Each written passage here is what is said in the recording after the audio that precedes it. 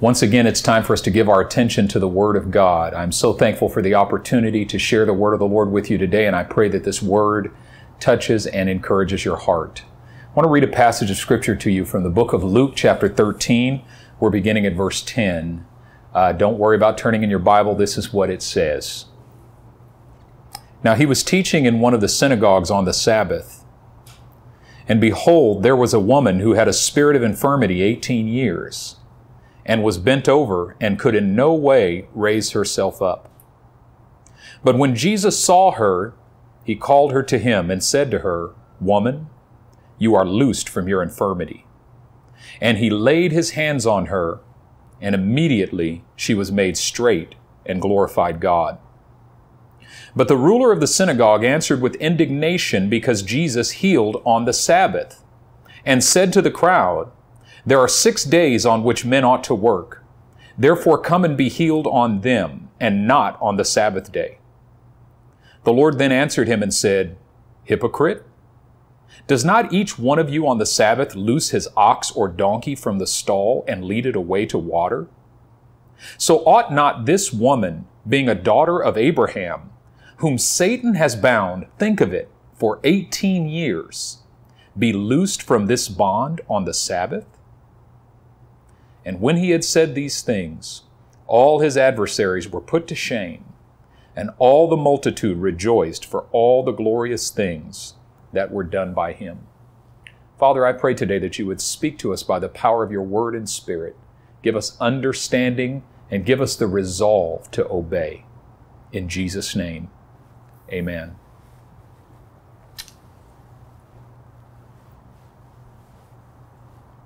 I want to talk to you about something today that's been pretty heavy on my heart.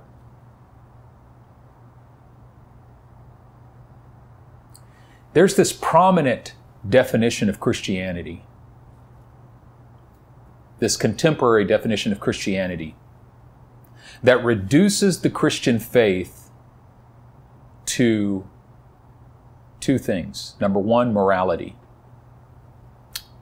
which is to abstain from a particular list of sins. By and large in our culture, Christian morality is defined by the pursuit of sexual purity and freedom from substances, drugs, alcohol, so forth.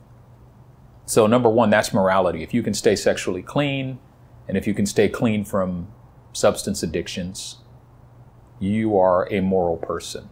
And then, don't lie, don't cheat, don't steal, that kind of stuff. And then the second component of the Christian faith that's a part of that prominent definition is participation in a prescribed list of Christian activities, like attending church services, giving offerings, praying, attending prayer meetings, Bible studies, small groups, serving a ministry. So if you participate in this prescribed list of Christian activities and you abstain from participation in this prescribed list of sins, you are perceived to be a Christian. Now, there's at least two very important things that are missing from this definition of Christianity. The first, if you've been around Living Hope for any time at all, you can guess what it is. That's an encounter with the living presence of God. So, I would say very clearly that the definition of the Christian faith is more than morality, but knowing God and encountering Him in the reality of who He is. So that's extremely important. That's core to the ethos of who we are as a church, contending for that kind of encounter with God. And so that kind of goes without saying.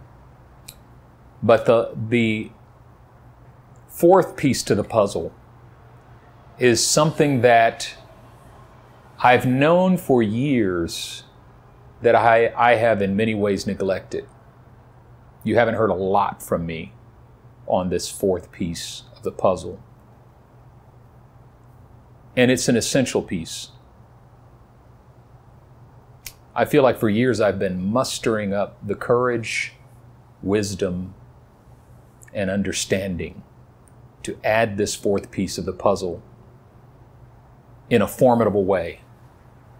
And over the last year especially, I have felt stirred by the Spirit of God that this is the time and this is the season to begin speaking more clearly and consistently on this fourth piece of the puzzle. And this fourth piece of the puzzle is justice. I'm going to give you a brief history before we turn to Scripture. I don't know if you realize it or not, but if you go back to the mid to late 1800s, the evangelical church was at the forefront of the justice movement, specifically the Methodists.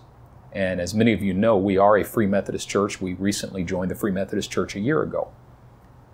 But in 1860, the Free Methodist Church was born, and one of the reasons that the Free Methodist Church was born in 1860 is because we wanted the freedom to actively advocate and fight for the abolition of slavery. And the leadership of the Methodist Episcopal Church did not wish to do so. And so we were on the forefront of the justice movement, and actually in many sectors of what we would call evangelical Christianity, justice was on the front burner. It was on the forefront. But by the end of the 1800s and the beginning of the 1900s, liberalism began to emphasize justice above evangelism. Matter of fact, liberalism threw evangelism out and said it's not about evangelism, it's just about justice. Well, the evangelical church responded to that, reacted to that really by saying, no, it's not about justice, it's just about evangelism. And so what happened in the early 1900s is that the evangelical church, by and large, threw out justice and just focused on righteousness. Righteousness, personal righteousness, meaning morality. Stopped fighting for justice, stopped advocating against the injustices that were happening in our own home soil, especially, and just focused on evangelism and personal righteousness. So there was this bifurcation at the beginning of the 1900s between the justice movement and the righteousness movement. One opted for one and the other opted for the other. In the mid-1900s, the evangelical church began to recover its cry for justice, but in the form of foreign missions. So, yes, we will stand for justice.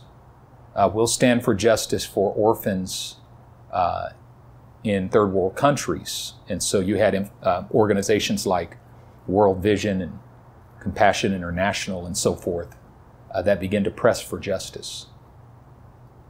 Well, there's an awakening that started happening at the beginning of the 21st century. The church is beginning to awaken to the cry of the Spirit of God for righteousness and justice. And not just in the third world, but also in the first world. I want to read a couple passages of Scripture to you that I think are very important as we consider this. First of all, the one that comes quickly to mind is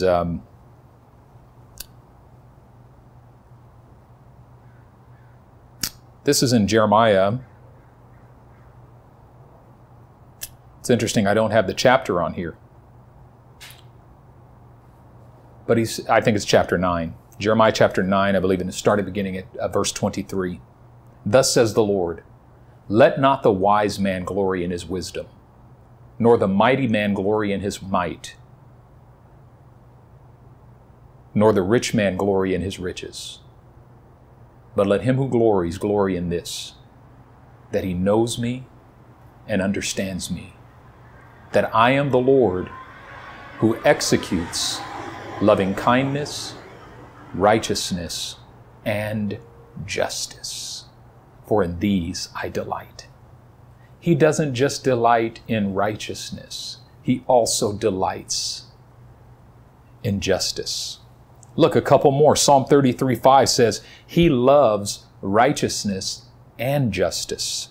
The earth is full of the goodness of the Lord. How about this one? Isaiah 56:1. Thus says the Lord, keep justice and do righteousness, for my salvation is about to come and my righteousness to be revealed. He says, you've got to keep justice and do righteousness. You cannot ignore justice and simply focus on righteousness.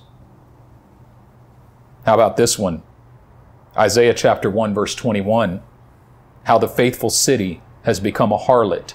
It was full of justice, righteousness lodged in it, but now murderers. I could go on and on. Psalm 97:2 and Psalm 89:14 both say the same thing, that righteousness and justice are the foundation of his throne. God cares not just for righteousness. He cares for justice. And this is the place where the church in America has for too long gotten it wrong. Because we will call for righteousness in a second, but we are reticent to call for justice.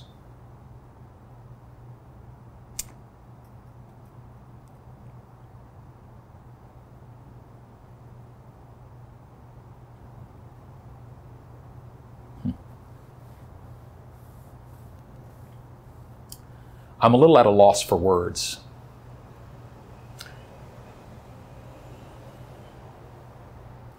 You all know what's happened this week and where I'm actually going with this message. Ahmaud Arbery.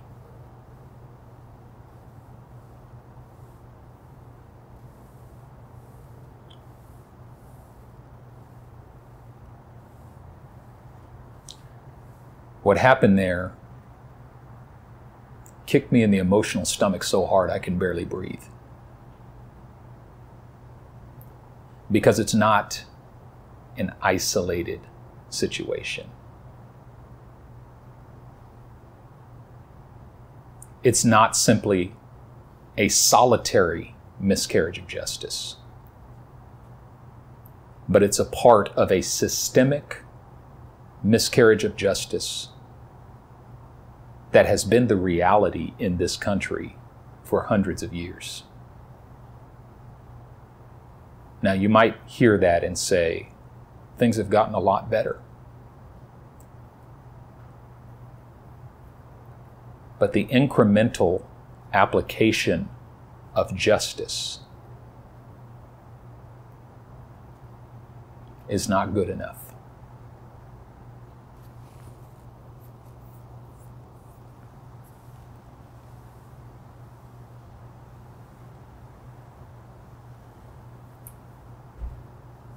Those of us who cry for righteousness, do we also cry for justice? Those of us who are willing to stand on the wall and call out unrighteousness, are we also willing to stand on the wall and call out injustice? The kingdom of God is not just about personal righteousness. It's also about justice. And at the end of the day, an iteration of the Christian faith that focuses on righteousness and ignores justice is legalism. Let me show you. Let's go back to the passage of Scripture that I read at the beginning of this message. Jesus is teaching in this synagogue. This is in Luke chapter 13, starting at verse 10. And there's a woman that the Scripture describes. The Scripture describes as having a spirit of infirmity for 18 years. She was bent over and could in no way raise herself up. She was bent over and she could in no way raise herself up. The phrase they used to use, people used to say all the time, what's wrong with the African American community? Why can't you just raise yourself up by your own bootstraps? And Dr. Martin Luther King Jr. aptly replied, it is a cruel jest to say to a man with no boots that he must raise himself up by his own bootstraps. This woman was bent over and could in no ways raise herself up. Jesus sees her situation not simply as a sickness, but as an injustice. He sees her situation not simply as a condition of sickness, but as a demonic oppression. The scripture said here she had a spirit of infirmity. Verse 12 says, "But when Jesus saw her, he called her to him and said to her, 'Woman, you are loosed from your infirmity.' And he laid his hands on her, and immediately she was made straight and glorified God." But listen to what the ruler of the synagogue says. "But the ruler of the synagogue answered with indignation because Jesus had healed on the Sabbath. And he said to the crowd, 'There are 6 days on which men ought to work. Therefore come and be healed on them, and not on the Sabbath day.'" You see, this man was only concerned about righteousness, and righteousness to him was about obeying the letter of the law. He felt that this violated personal righteousness. He was indignant, even though it was God, obviously, who had healed this woman. Even though it was he was staring the clear work of God in the eye. But to him, because it violated his personal code of righteousness, it couldn't be right. He answers with indignance. "There's 6 days on which you can be healed. Come on those, but not on the Sabbath day." Jesus looks at him and says, "You hypocrite." Why is he a hypocrite? Because he cares about righteousness, but not about justice.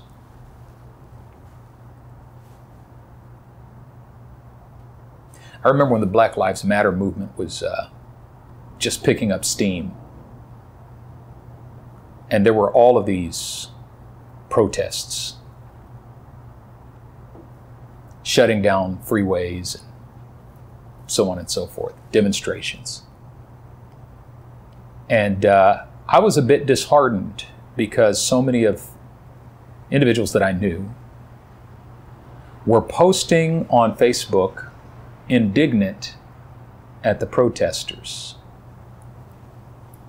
And many of whom were calling out MLK. "You guys need to go back and read MLK. This isn't the way you protest. This isn't the way to do it." But yet, Trayvon Martin, I didn't see a single one of them post anything about him.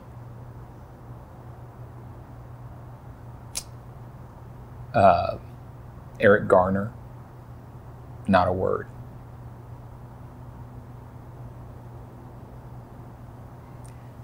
You can't decry injustice, but you can decry unrighteousness. That's called legalism. And it makes you a hypocrite. Jesus, over and over again, demonstrating a love of not only righteousness, but justice. Like the woman who was caught in adultery. They tried to hold him to the letter of the law. This woman was caught in adultery in the very act. Moses says that we should be stoned. Jesus takes one look at the situation and sees the injustice of it and refuses to condemn her. He says, all right. Moses says she should be stoned, right? They're like, yep, that's what he said. He said, okay, good. All I need is one of you guys who has no sin to cast the first stone. And they left one by one. Jesus looks up and sees the woman by herself. And he says, woman, where are those accusers of yours? Is there no one left to condemn you? She says, no one, Lord. He says, neither do I condemn you. Go and sin no more. This is crazy. Neither do I condemn you, meaning I'm not going to participate in the injustice of what they were trying to do to you. But then he says, but go and sin no more. Meaning the fact that I refuse to condemn you doesn't mean I don't care about righteousness. I care about righteousness. Go and sin no more. But I also care about justice. Neither do I condemn you. He cares about righteousness and justice. And we're living in a day and age in our country in which we are witnessing the perpetual miscarriage of justice. And my question to us today is, will we cry against unrighteousness, but fail to cry against injustice? Do we care about personal righteousness only, but not about justice? You know, I love looking at the interactions between Jesus and women, because the justice issue of that day was the ill treatment of women. Jesus talks to women in public. Jewish men would never speak to a woman in public. Jesus lays his hands on this woman. A Jewish man would never touch a woman, and especially in public. He says to this woman, "You are loosed of your affliction." He calls her a daughter of Abraham. The woman, the widow of Nain, he raises her son to life. His best friends were Mary and Martha. You know what Jesus was doing in his interactions with women? He was addressing the key justice issue of his day. He was attacking, at one point he called out the Pharisees in Matthew chapter 19 because of the way they divorced. Do you realize that in that day, in order to divorce your wife, all you had to do was say, "I divorce you" 3 times, and it was official, she was divorced? And Jesus says to them in Matthew chapter 19, Moses gave you this ability to divorce, to write a certificate of divorce. It says, Moses granted that to you because of the hardness of your heart.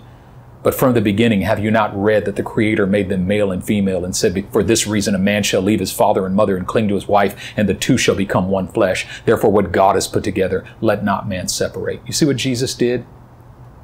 He saw the way they were divorcing their wives as an injustice, and he was coming right at the key, the core justice issue of the day. You're not treating your women right.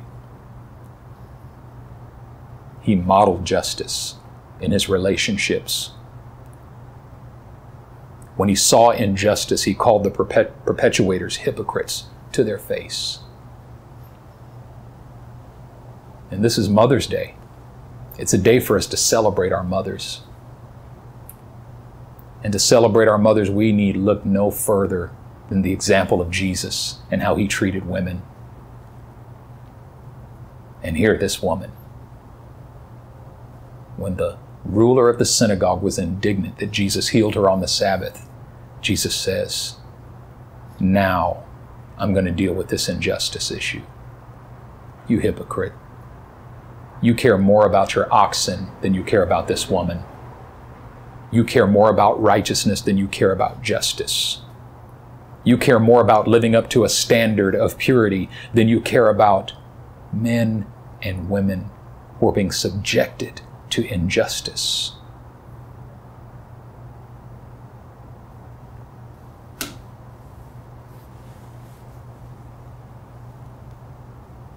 As an African American man, it is impossible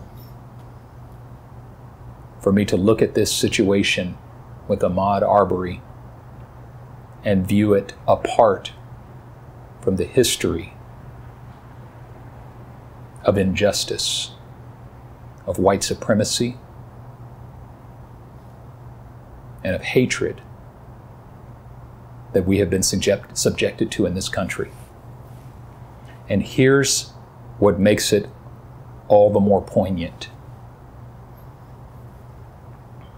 You know, the African-American kid and mother, father, and son who shot that security guard. It's horrible.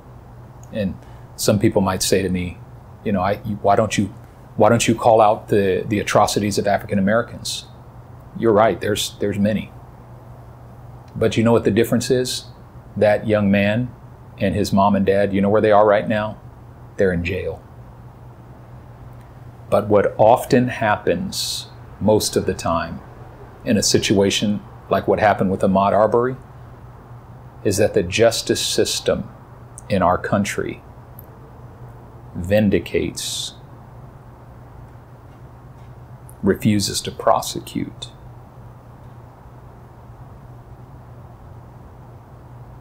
refuses to hold accountable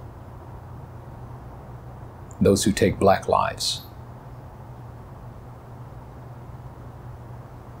And it's wrong. Now, PB, don't get political now. You're supposed to be preaching the gospel. You hypocrite. You care about righteousness, but you don't care about justice. And you think that the Lord only cares about the fact that you don't smoke, you don't chew, and you don't go with girls who do. That is a hypocritical form of Christianity. It's legalism, it's Pharisaical. Righteousness and justice are the foundation of His throne. And if He's called us to stand for righteousness, He's also called us to stand for justice.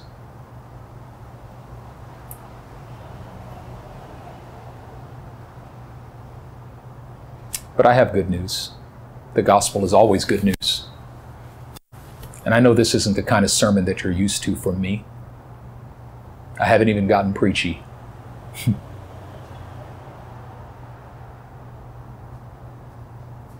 I know that I rarely speak to current events as well. But there's good news. There's always good news. And let me tell you what the good news is. The good news is that God is the judge of all the earth.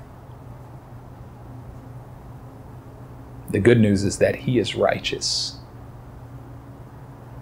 and that righteousness and justice are the foundation of His throne. Do you know what that means?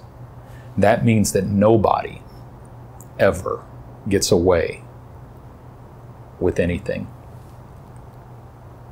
And that means that we do not ultimately have to mourn any miscarriage of justice, because all miscarriages of justice are only temporary. Righteousness and justice are the foundation of His throne. You see, this woman in the synagogue that day was living in a day and in a time in which no one was going to help straighten her up. There was going to be no justice for her in the earth. I was thinking about how in African-American Christianity, if you look in the African-American versions of Christianity, look at the hymnody, there's so many songs about heaven. And the reason there's so many songs about heaven, about dying and about going to heaven, is because there has been no hope for justice in the earth. There's been no expectation of the coming of any justice in the earth. And so we had to set our sights for so many decades and even centuries. We had to set our sights on a heaven in the hereafter because there was no hope for justice in the earth. But this woman on this day, in this synagogue, even though there was no hope for her in the earth, no one was going to help her in the earth, no one felt sorry for her in the earth, but Jesus was standing in her midst that day. And He singles her out. And He calls her out. And I could just feel this woman, the angst that she felt, feeling like, why is He focusing on me? Doesn't He know, man, the ruler of the synagogue is going to get mad about this. I'm probably going to get in trouble over this. People are going to feel like, why is He focusing on this woman? But Jesus doesn't care. He looks her right in the eye and says, your life matters.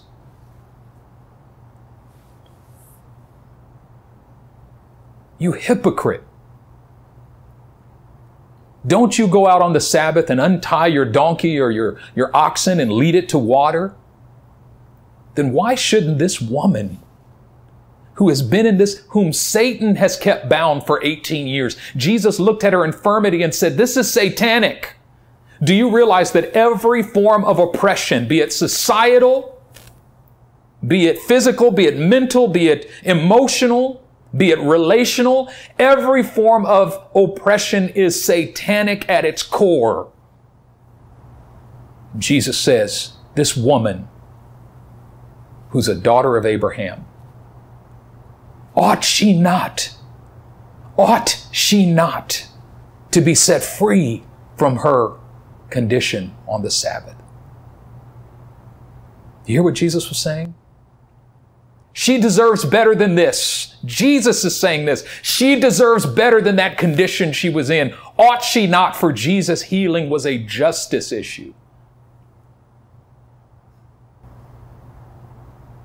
It was restoration to the divine image.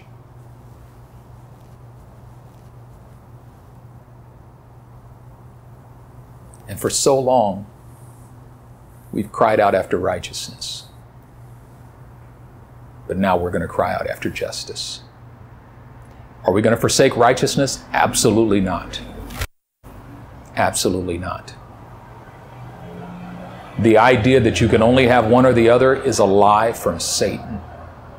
And it produces hypocrisy, because at the end of the day, if you don't care about justice, you actually don't care about righteousness either. And that's what John Wesley said, that justice is simply the societal application of righteousness. You can't have one without the other. There is no righteousness without justice.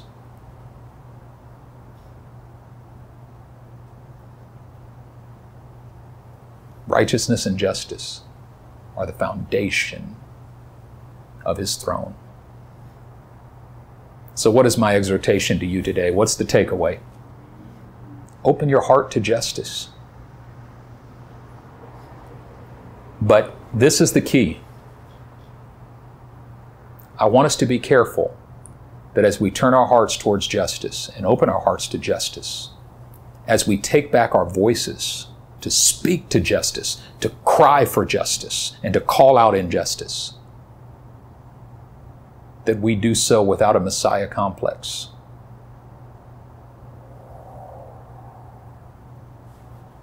I wanted to be careful today not to raise my voice.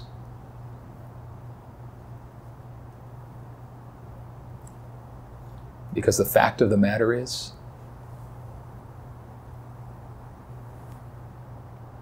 our justice comes from the Lord.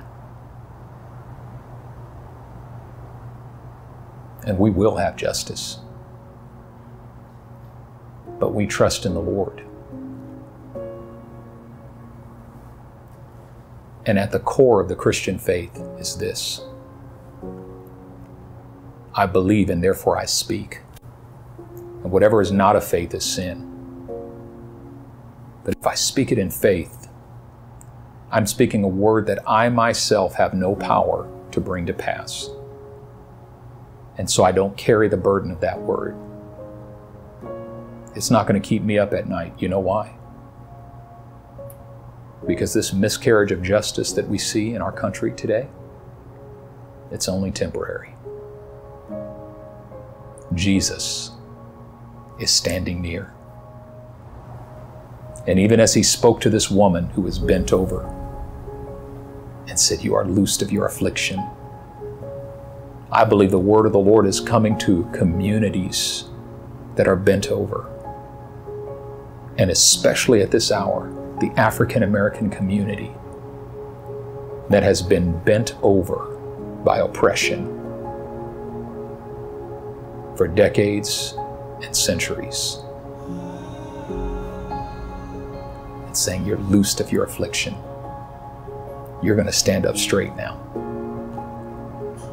And you're going to be free.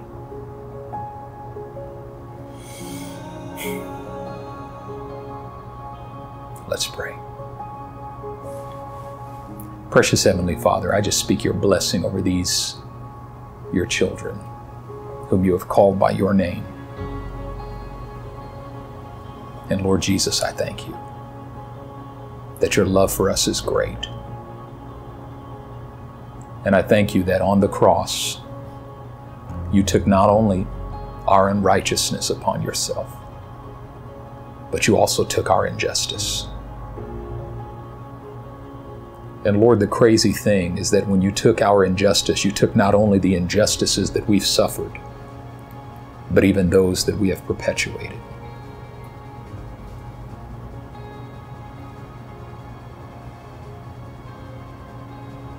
And you put it to death. And in doing so, You brought life and immortality to light through the gospel on behalf of both perpetuator and victim. And Lord, right now I pray by the power of the cross that you would make whole.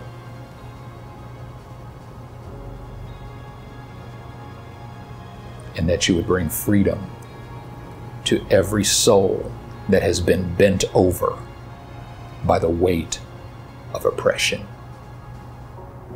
and injustice. I thank you that righteousness and justice are the foundation of your throne. And we give you glory today as we put our trust in you. In the name of your Son and by the power of your Holy Spirit we pray. Amen.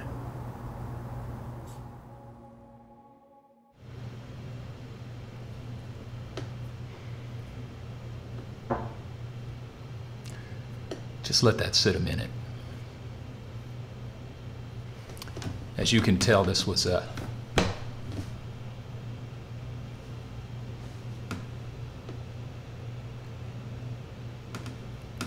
difficult message for me to preach.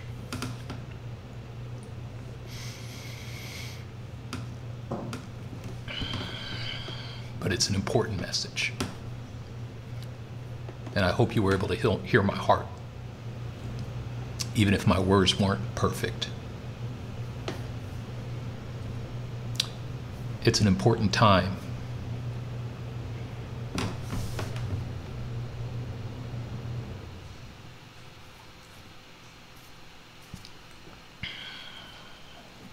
Can you say something?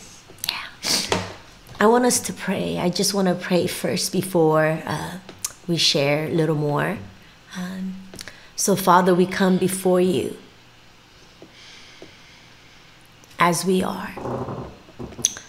Father, heal our land. God, heal your church. Heal us, God, from hypocrisy. God, we want to be awakened to your voice, your cry for justice in our land. But God, we come as honest as we can because we don't even know what to do. And so, Holy Spirit, we ask for your Spirit to speak life, release your breath, God, upon your church in this land, upon your sons and daughters, God, all different colors, Lord, white, black, Asian, God, all colors, God. Allow us to be awakened to your voice and lead us, God, to the path for your justice, Lord. God, so many of us, God, we've been quiet.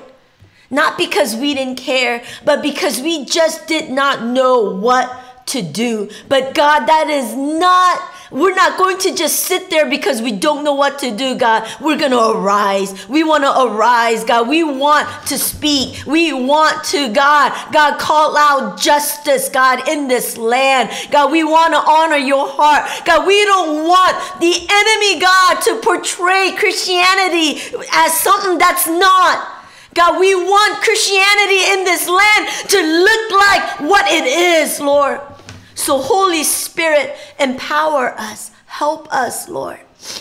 Teach us. Lead us. In Jesus' name. Amen. Amen. Listen, I know that this is a very divisive issue as well. And the divisive nature of this issue is what makes it so difficult for multi-ethnic churches to address it. Yeah. Pastors of multi-ethnic churches like ours are often afraid of offending people. And so we kind of create unity in our churches by refusing to address issues that would be divisive. And I've fallen into that camp to a large degree over the last 17 years as the pastor of Living Hope Christian Center. But there's always been something deep on the inside of me that longed to have a voice and to speak. And every once in a while, I muster up the courage to speak to it. Every once in a blue moon. And it's always extremely emotional when I do. But I was really stirred in the summer during our sabbatical by a couple of things. Number one, reading Dr. Rucker Johnson's book. Dr. Rucker Johnson is a professor at UC Berkeley and professor of public policy at UC Berkeley. He used to attend our church, and when he was attending our church, he was in the process of finishing the research for his book. And I had lunch with him a couple times and was really, really excited about his book. And he finally published his book last year, and it was called Children of the Dream. And so I was excited to read it. Well, it just blew me away. It absolutely just devastated me. Then after that, in the middle of the summer, actually in August, Sonny and Alethea and I were in Korea, the last leg of our vacation component of our sabbatical. And at the airport on the way home, in the Asiana Airlines lounge, I ran into, why can't I think of his name? He wrote Black Prophetic Fire, and why can't I think of his name? But I got to meet him, and I'll think of his name in a second. We were on the plane together. Fact checker, can you look that up? Cornel West. Yes, Dr. Cornel West. Yeah, it's funny because he walked right by me, and I was like, wait a minute, that looks like Dr. Cornel West. And sure enough, I ran into him in the bathroom a few minutes later, and I got to talk to him and take a picture with him. And then noticed he was on the plane that we were on, just a few seats in front of us. And so I thought, man, wouldn't it be cool to sit next to him and talk to him this whole flight? But I thought, you know what, I can read his book. And so I spent the whole flight reading his book on Black Prophetic Fire. And it just absolutely blew me away. Then I got home and I read Soon-Chun Ra's book, Return to Justice. And the story about how the evangelical church forsook justice in exchange for evangelism, that was outlined and explained in detail in Dr. Soon-Chun Ra's book, Return to Justice. So there were all these strands that were coming together, and as these questions were being answered in my heart, the history was becoming clear.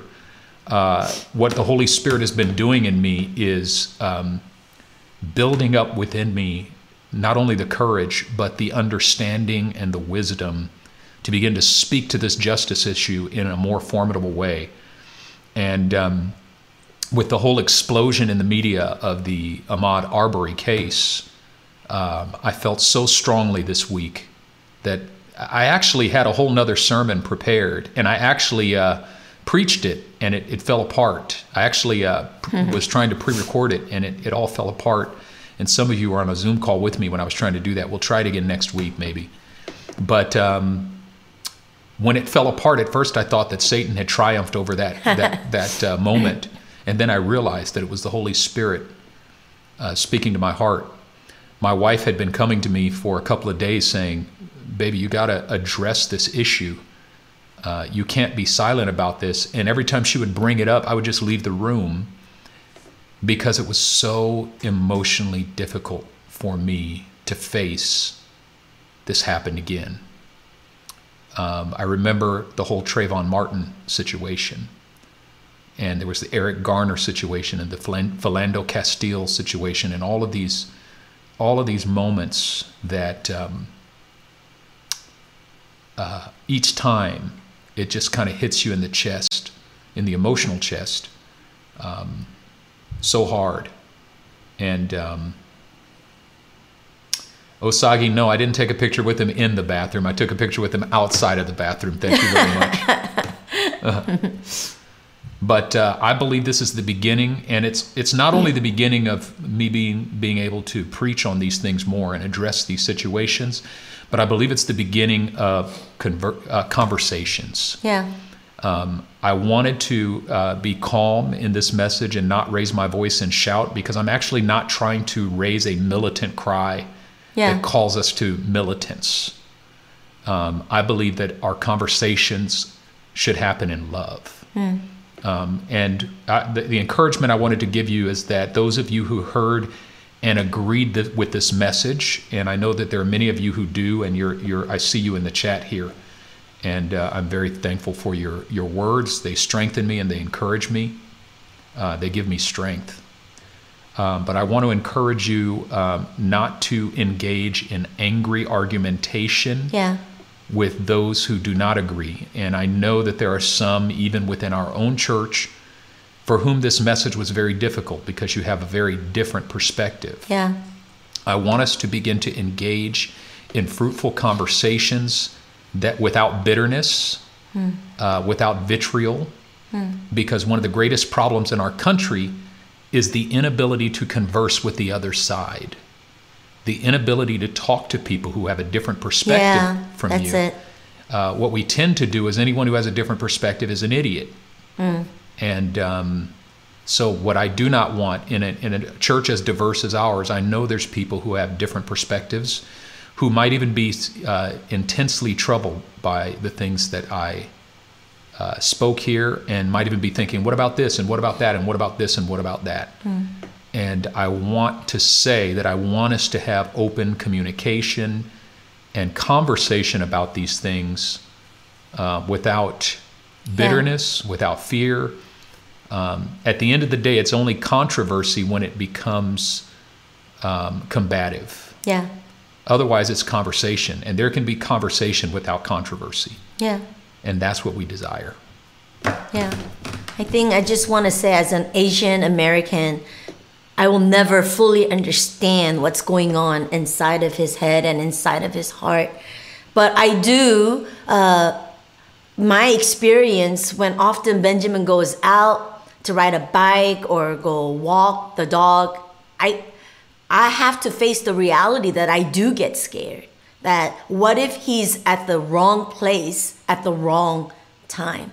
And so in being married to him all these years, I do worry for the safety of my husband when he's out and about. But I think I kind of, not fully, but maybe just a little bit, I understand because of this pandemic, that for the first time in my life, I get scared when I go running or jogging around this neighborhood, when I'm walking the dog, because I've seen too many videos of Asian women getting kicked in their head because of the pandemic. So I may not fully understand, but I do a little bit. Right. And I fear for my wife. Like every time you go out to walk the dog or go for a walk, I'm afraid some idiot, and yes, I don't call people idiots who have a different perspective, but people who attack people because they're Asian or because they're black or because they're a different skin color, blame them for the coronavirus, they're idiots.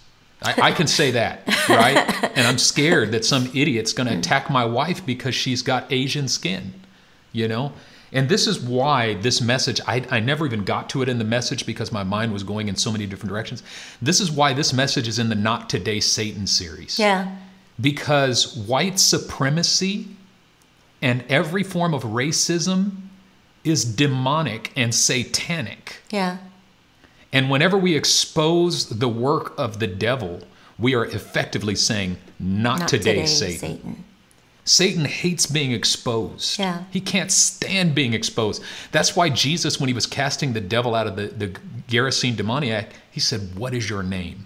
He spoke to the demons. He said, what is your name?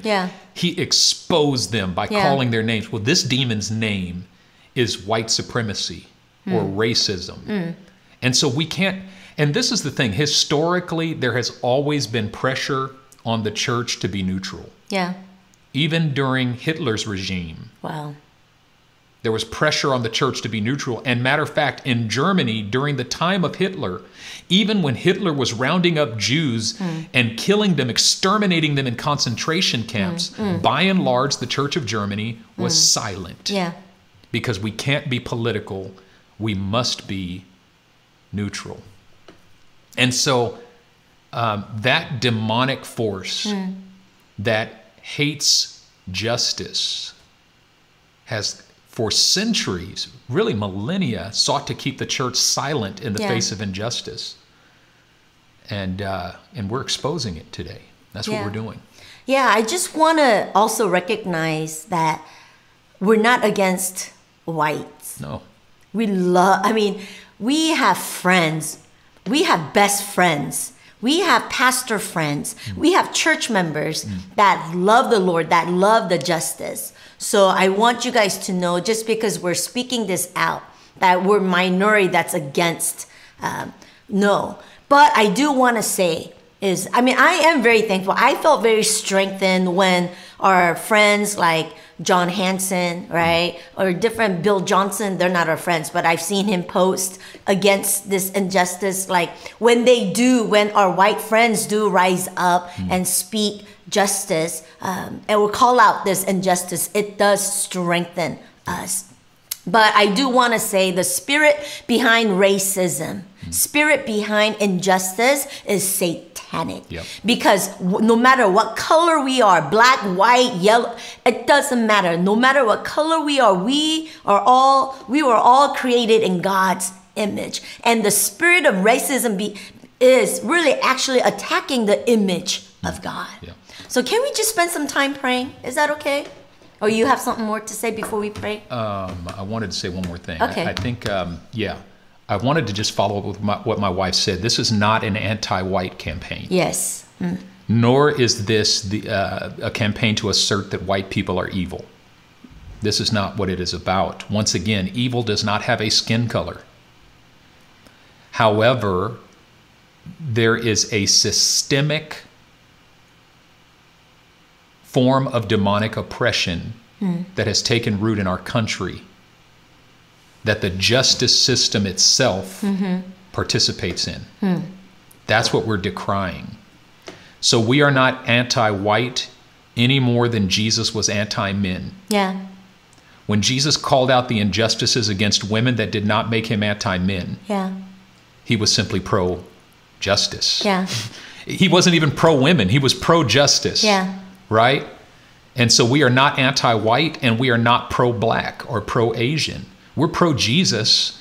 And because we are pro-Jesus, we are pro-justice. And so, I'm actually going to do some Facebook Lives this week, just here at the table on my Facebook profile. Please be looking out for those because this warrants a more engaged conversation. Yeah. And I think we need to have that conversation now. Yeah. I will say one thing, just one point about the Ahmaud Arbery, because I realized I threw out the Ahmaud Arbery thing, but I kind of assumed that you get it. And there's really two components to the Ahmaud Arbery situation that are troubling. The first is that he was stopped at all. Yeah.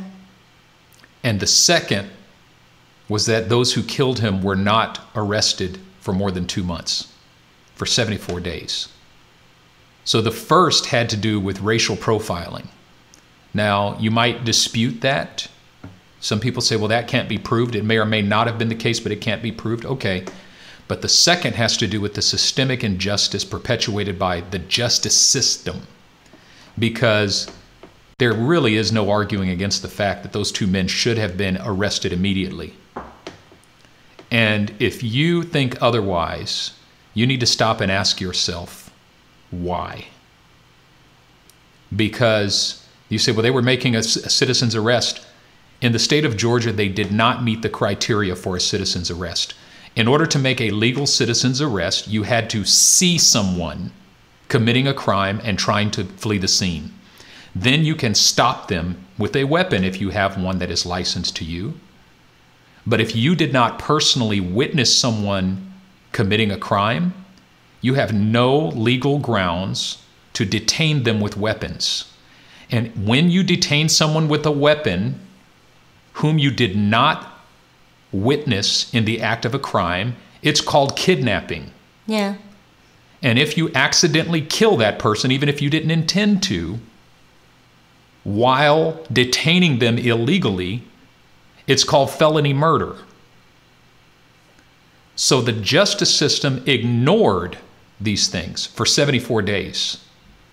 And you have to ask yourself why. What is it in the system that perverts justice traditionally and historically against that perverts justice on behalf of African American lives that are lost? So we don't have time for a whole conversation on that, but we'll talk more about it. Thank you all so much for giving us the opportunity to share our hearts on this thing. And yes, I'm going to allow my wife here to lead us in prayer, and we'll end this time now. And we encourage you to have Zoom get-togethers with one another of different colors, and in loving, have conversations about your struggles, your pain, and let's walk this out together. Amen. Let's walk this out together, family. And in those conversations, if you feel offended, before you lash out, I want you to think about this. That I heard somebody say this a couple of weeks ago. God offends our minds so to reveal what's in our heart. And so if you're offended, then there's something inside of you that God wants to deal with.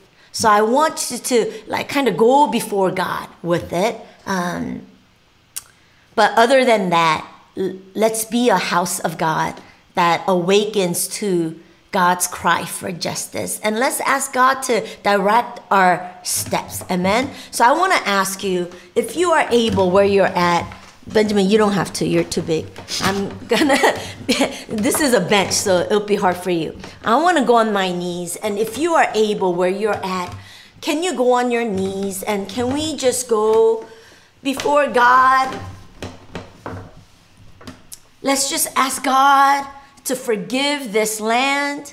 And let's ask God for his grace and mercy for our African American brothers and sisters all over, not just in the United States. Michael talked about our African American brothers in China that's been being blamed for coronavirus, that are being kicked out. Wherever you are, we know, we feel your pain. We feel, we may not fully understand, but we feel it. And can we just lift up our hands, go on our knees, however you are able to prophetically just position yourselves. God, we come before you. We humbly come before you. And we ask, Lord, that you will forgive us, God. Forgive us from hypocrisy, Lord. Even in my heart, Lord. God, there are many times where I judge my African American brothers and sisters. God, just in my marriage with Benjamin, Lord. God, forgive us, Lord. God, we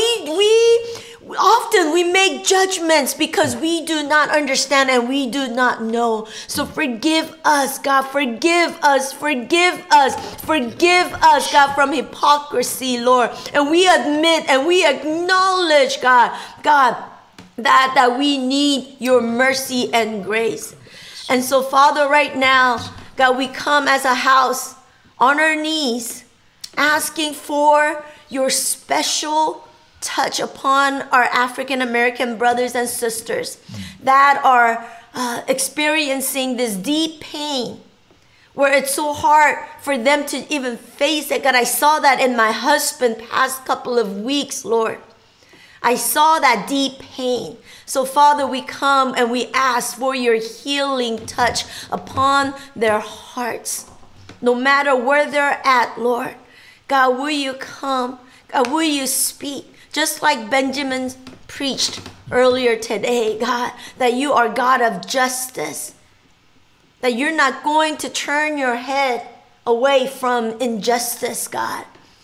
And so right now we ask, Lord, that you will strengthen the hearts of your sons and daughters, Lord. And we ask for the blood of Jesus to cover us.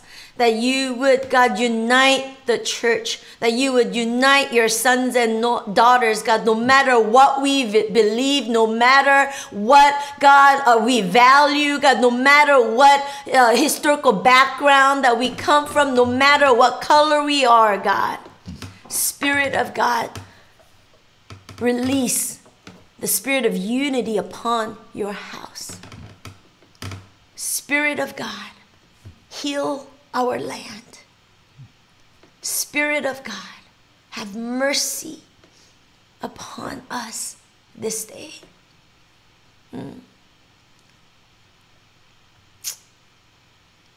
And we do ask for justice. We do ask for justice, Lord. For Arbery, God, family, we ask for justice. We pray for his mother. We pray for his family and friends. We ask for supernatural strength, comfort, and we cry out with them for your justice, Yes, God. for his life. Yes, God. In Jesus' name, we pray. Amen. Amen. Bless you all. Thank you all so much. Have a wonderful Mother's Day. To all the mothers out there, we honor you. We're so thankful for you. God bless you.